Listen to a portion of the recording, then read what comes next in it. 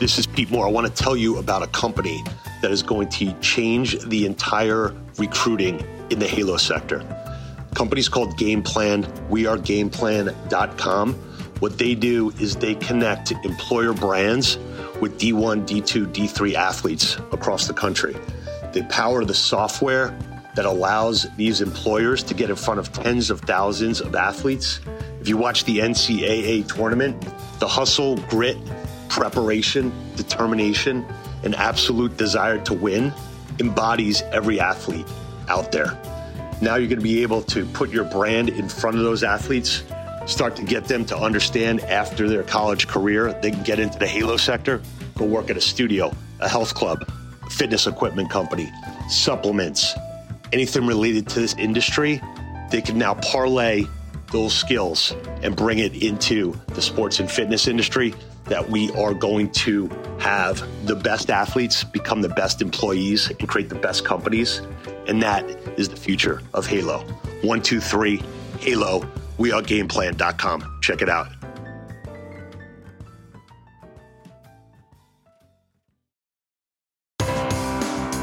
This is Pete Moore on Halo Talks NYC. I am at the summit by BFS, Boutique Fitness Solutions. We're going to change gears here a little and tell you something that you don't know about and you're going to wish you knew about before, but now you know it. So I want to welcome April Berg from Cincinnati. She's going to tell us about the Aruna project, which stands for Bright Morning Sun. There you go. Good to see you on the show. Thank you for having me. I really appreciate it. Awesome. So you were an athlete back in the day with your husband, so you obviously have a winning mentality. So give us the pathway to get to where we are, and maybe start off by saying what the project is so people have a little bit of a prelude. Sure. So Aruna is an athleisure lifestyle brand where we free and employ women from sex trafficking and provide them with sustainable employment. So everything that we create, athleisure products marketed for the U.S., was made by the women who we've helped set free and have overcome quite awful situations. Amazing. We provide sustainable employment through holistic care and all of that, so they're fully sustained. And then our products are sold and marketed here in the U.S. That's great. So you were telling me right before we started that this wasn't the destination. You were doing something else, and you ended here. So tell us about that journey. Yeah, so my husband and I were actually traveling for work for something totally different about 15 years ago. And we were traveling internationally to India specifically. And when we were headed there, you know, we saw on a little ticker line a news channel that said 12 minors had been rescued out of a brothel. Oh. And we were like, what? And this was before a lot of awareness was happening here in the U.S. And so the way we're wired, you know, we try to figure things out. We found an organization that was working in one of the highest red light areas in Asia. And so we decided to go in, and this guy from an organization said, to understand it, you have to come see it. So we went into the area and were forever changed. In a 2 square mile area, there's over 15,000 sex slaves who exist in a tiny corridor, awful living situations, poverty-stricken, you name it. And so we came back and thought we wanted to help, but we didn't know what help looked like. So we took our whole family back and embedded in the area for a number of months. And just did a lot of research, mission, vision, values of other organizations, to the women themselves. What does help look like?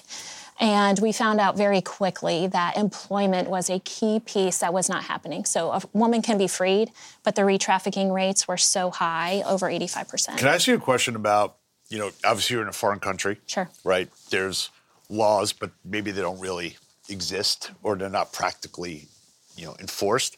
Did you fear any kind of retaliation for, obviously somebody's profiting off of that.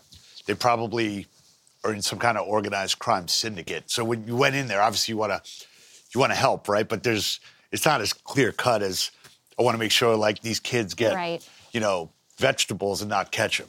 Yeah, absolutely. I mean, yes.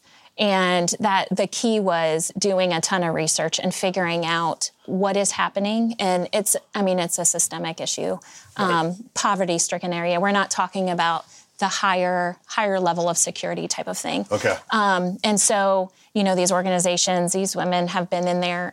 Some of them were born in the brothels, even some of the pimps and madams, and we can go down a whole, it's crazy, but they were born in the area. And so you have to change a whole culture of things. And so that was when we started the solution first. So we created a for-profit business in Mumbai. And so kind of like figuring out, let's create the employment with a few women that we were able to rescue first.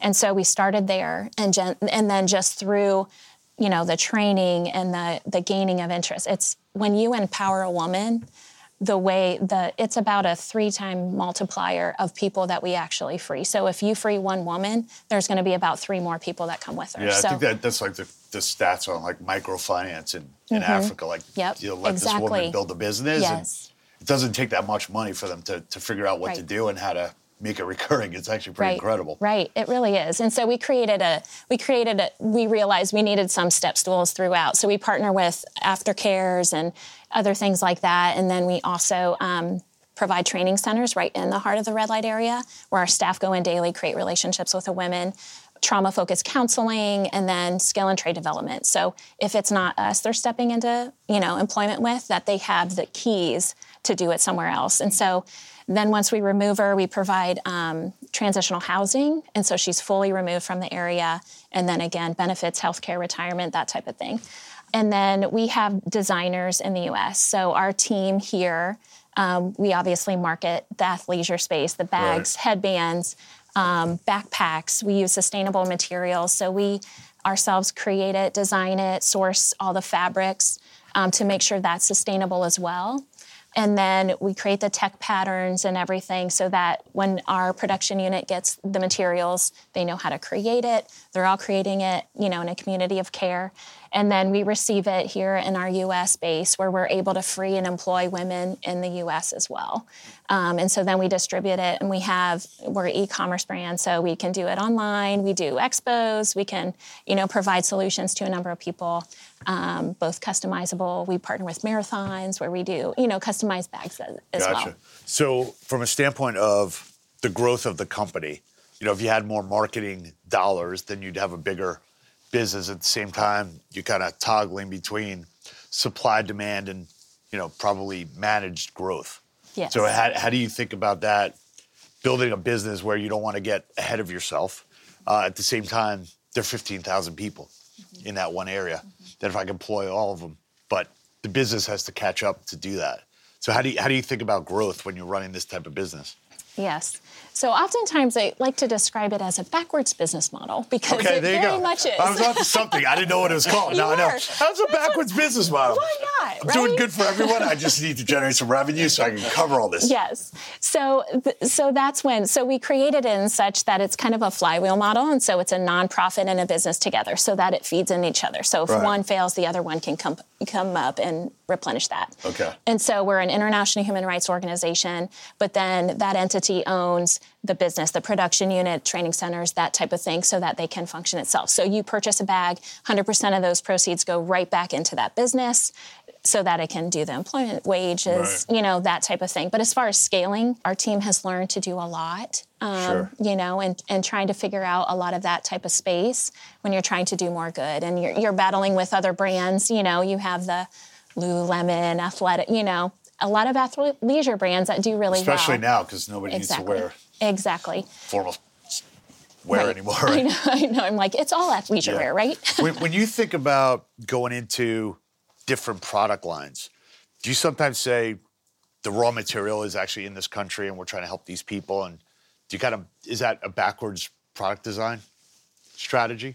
No, we want to stay on trend with all of the designs. So basically the athleisure space was created, and so you have typical items that have to be true. So you have all of the materials where it's like, we go to the outdoor retailer where all of the sourcing comes through. So every brand that makes tech goods and, hiking and, all of that type of stuff. Exactly. Yeah. So all of those fabric and suppliers are there. But there's an an industry standard that has to be true, where it's called Blue Sign Certified, where it just means the supply chain has been checked, because people are starting to realize the fast fashion is going out. And so we want to stay on and really talk about the person you're empowering, not just the environment, not just, good materials, but it's like actually the person.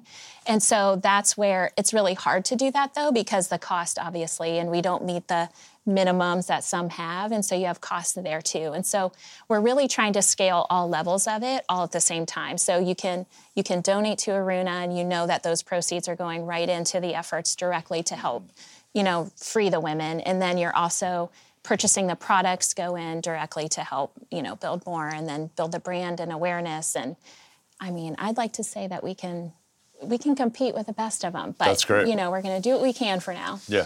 So when you think about the funding for this type of business, obviously generate revenue. We don't have to talk to any investors. We don't have to raise money. How have you thought about that? And what are you legally allowed to do and not allowed to do? Yeah, and that's where my pay level is different. Okay. That would be our owner, and that type of thing, our CEO, who kind of leads the business solutions types of thing. So I stay true to the kind of the customer experience is kind of where I am. Obviously, we have tons of goals and that type of thing where we are looking to create kind of a mid-step for women. So it's like, I would say our biggest struggle is we have when a girl comes in, and she starts with a simple little drawstring bag or a canvas bag or that type of thing, you have to have an entry point for these girls. Right. And then as their skills grow and gain, then they can get into our athleisure, where our really heavy duty backpack and our really customized duffel and that type of thing happens. But there needs to be a mid-step. So when she's coming out of that brothel, you have so many things that she's working through. She doesn't even know how to wake up and how to take care of herself, and so we have to create that where we can have multiple solutions. And that's where we're looking at, I think we could really scale if we have some of those ingenuity. And as far as legally, absolutely, that could work too. But knowing that it's a social enterprise, and so the idea of getting a return immediately might look a little bit different. But having a heart for that, I think we could really, really scale and then even expand into some other areas, if that answers your question. Yeah, it does. So when you do go to market against some of these larger athleisure businesses, do they then take the narrative of the Aruna project and kind of apply it to their membership base or their client base? Or obviously some of it's just direct to consumer, so they're educated and they're buying from you directly. But when you think about doing a deal with, one of these boutique fitness operators, you say, look, here's the project, here's who it helps. And also, kind of like the Susan B. Komen, which got a little bit out of control because everyone, used the pink band and they were, selling that in a way. How do you think about marketing the mission for brands to say, look, I sell this product and this is what I believe in? Or do they just believe in it and they can kind of, I'm trying to figure out, Will boutique fitness operators, will health club chains, will retailers say, I've got the Aruna brand because, and this is what I stand for? Or are they trying to do that for their own good? Mm-hmm. I don't know if that's the right question. Sure. I'm trying to think about, Equinox did a deal with Cycle for Survival, which is a spin. Mm-hmm. And the reason why they said they did it originally was because they wanted their employees to feel like they stood for more than just, a high-end, pricey health club in urban markets, but it wasn't necessarily for the members. So I just want to understand, when you talk to people at the show, you say, carry my products because not only is it good for you and it's good for us and all these women, but it's also something you need to educate your members on, that this is how you make purchasing decisions. Mm-hmm. And I care about more than just your results. Yeah. I think it's all of that. And so, it just depends on the person. So you're going to have some where they're high into empowering women. I mean, I think it just feeds into that. When we talk about empowering others, that's a heavy word, but I think the action in doing that is another word. So it's kind of like we are actually doing that. So if you're really serious about empowering people, carry our products, But then also, not just that, but some people do have more of a heart for it and they want to share the story. Absolutely. You can show your customers, your clients, your members where your heart is, And so, and then also offering them solutions so that if they can't buy amazing athleisure products to house in their studios, we can hold that for you. We can take care of all the other stuff because that's what we're good at, But then you can still share the story. You can share it with your members. So I think it's both. And I think it just depends on the person. And so that's where I'd like to say that we've created it in such a way that it can tailor to whoever needs extra, something to share with their members type of thing for a cause. And look, the health clubs and the boutique fitness operators historically have not really done a good job on e-commerce. They've gone directly to on-demand programs. They've gone directly to streaming live classes. And they forgot, in a way, okay, all these women that are going to my bar classes, they all have to wear grip socks, right? Why don't I sell that online instead of stocking them in the pro shop? Why am I not providing sneakers for all these people that are on a treadmill, right? Sure. So at some point, they're going to have a robust e-commerce solution. So is that something that you could pursue and say, here's a co-branded Shopify page or, a skin page? Is that what are some of the things that you envision doing in the Halo sector? Yes, absolutely. I think that's where I can see in this sector helping quite a bit because that is, we don't have the funds and starting small, a brick and mortar is just not feasible at all. And so for us, we learned the e-commerce very, very well. And then providing solutions. And so our team that's what they're really good at, and so we're on express.com, labels we love, other brands, so higher end, different areas and capabilities. And so that's what I think we can offer a lot of these studios that, in that world, they don't have the manpower that, they need to work with their members. They are in person, they are, or online now. I can't even imagine going through that with them, what the past 2 years has been. But, and so I think that solution can be a really good partnership and a team effort that we could provide them. Are there any other groups, just thinking there's a big push right now for partnerships and joint ventures and co-branding. Are there any other groups that have the same initiative that you have, but they don't have the for-profit side of it, where you can basically go to someone who's helping, women get out of these situations and say, hey, look, you could almost be like a franchisee or a licensee for that cause. I don't know if that's come up or not.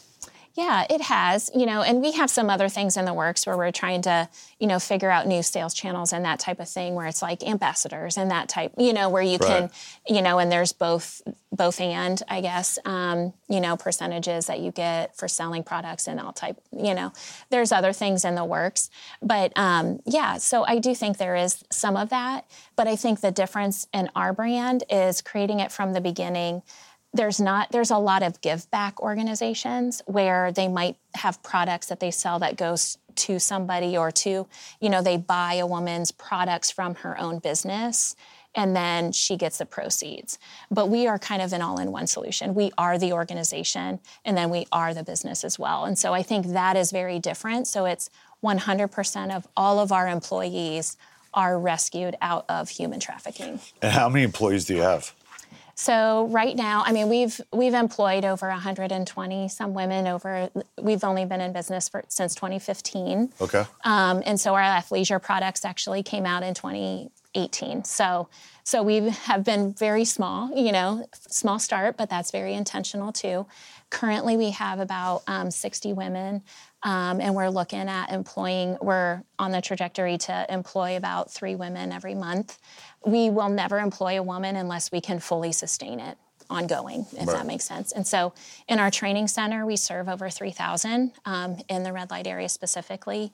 And then here domestically, we also employ directly in Cincinnati is where we're starting. And hopefully as we grow, we can expand that. So. That's great.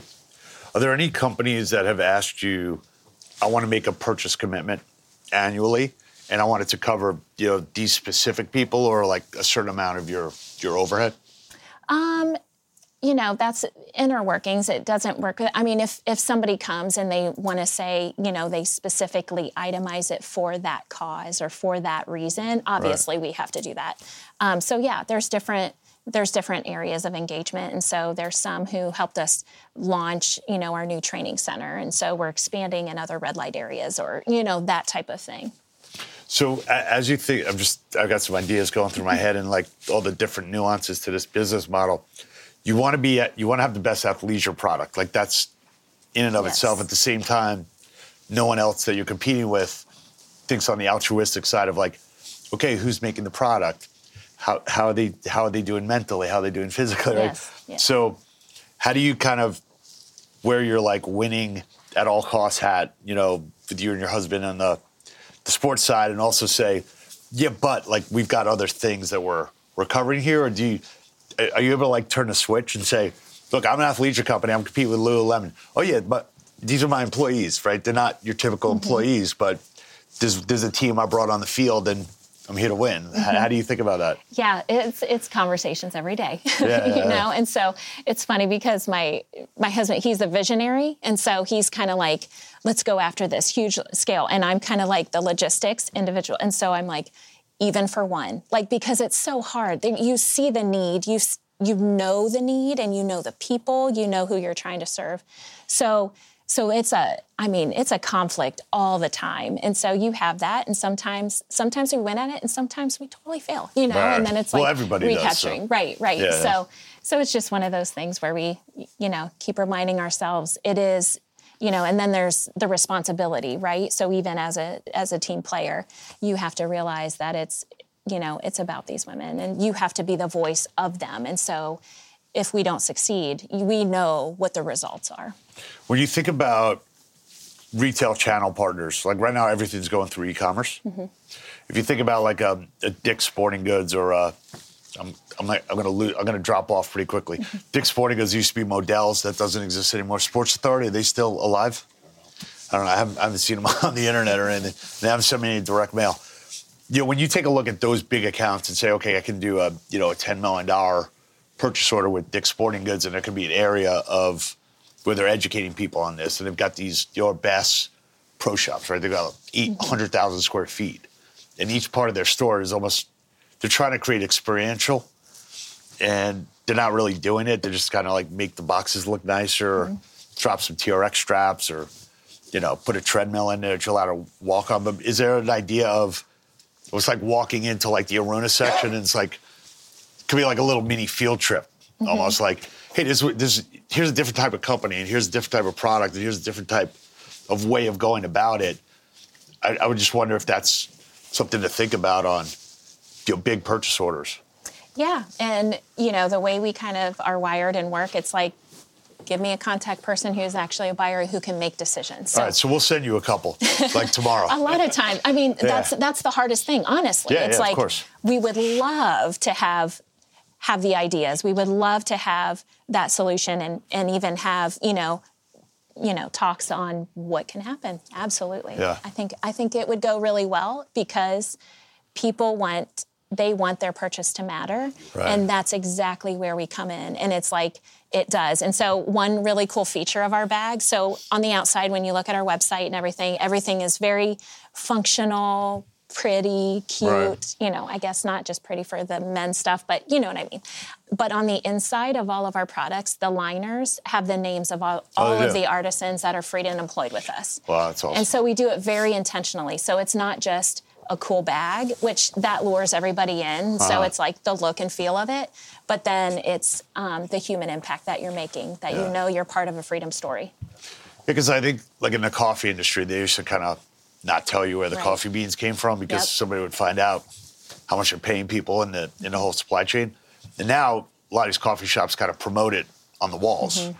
Here's where these come from. Here's pictures of that location. Here's the communities that are built up and sustainable because of where we buy these coffee beans. And then you've got like this sneaker industry. Nobody talks about where the sneakers are made or who makes them or what age those kids are. So I feel like turning that inside out, which I guess you've done with the bags, could be very powerful. Yeah. Yeah, that's what we're trying to do, and it's hard because you still have, large big box chains that's like, well, but you're not, I'm not going to give a reusable bag that costs $2 when I can get it for 50 cents from the bag Sure. makers are trying somewhere. But I'm like, but you're only feeding the problem, you know? And then I think, like I had mentioned earlier, the whole fast fashion is really being highlighted right now. And so it's trying to slow everything down. Explain that to me. So fast fashion is where it's like they're just cranking out like terrible production units in China, in, you know, other countries. India is another one. You're saying the products aren't made well, or what do you mean? The products aren't made well, but the living conditions and the work conditions are terrible. So it's human trafficking in a different way, I should say. And so poor labor practices, poorly like made fabrics as well, but they just charge nothing because their workers don't get paid anything. And so that is only feeding the problem. So we used to call them sweatshops. And so, you know, that type of thing. And so that's where we're trying to change a standard. And so there's a lot of clothing factories and brands that are changing that and trying to talk about the sustainability and that even like the coffee beans, you know, and the poor labor industry of that too. And so they're trying to tell the stories of like, no, we're not a part of that, but it's still a work in progress. It's not, it's very slow. Understood. So, you know, at the Boutique Fitness Solutions Summit, it's skewed more towards females that are working out in the group exercise. So you should definitely, you know, try and get as many accounts there. And a lot of them are doing, whether it's shirts that they give away or bags that they give away, you know, bags as part of the pro shop. So I think this is a great area for you to focus on, and hopefully this brand proliferates across country. Yeah, thank you. As boutique. So yeah, it's really in closing, do you have any, I'm sure you got many quotes, you know, or business lessons that you've learned, or, you know, you've gone down an interesting and unique path. Yeah, so sure. What I have two. Got? Can I tell you two? Please. I can never, the way I am, I'm never just one.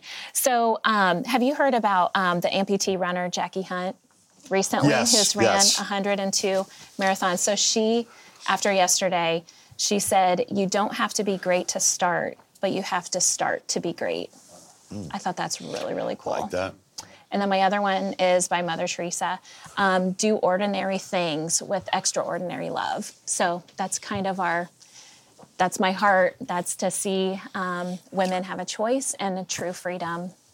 So. That's awesome. All right, the Aruna Project, we will have all the show notes. Pick up your bags, apparel, athleisure, and co-brand it with April Berg. Awesome. She'll fly anywhere from Cincinnati to be in your studio. All right, awesome. Thank you. Good to meet you, and that's a really great cause. So Thanks. Thanks for devoting your life to it.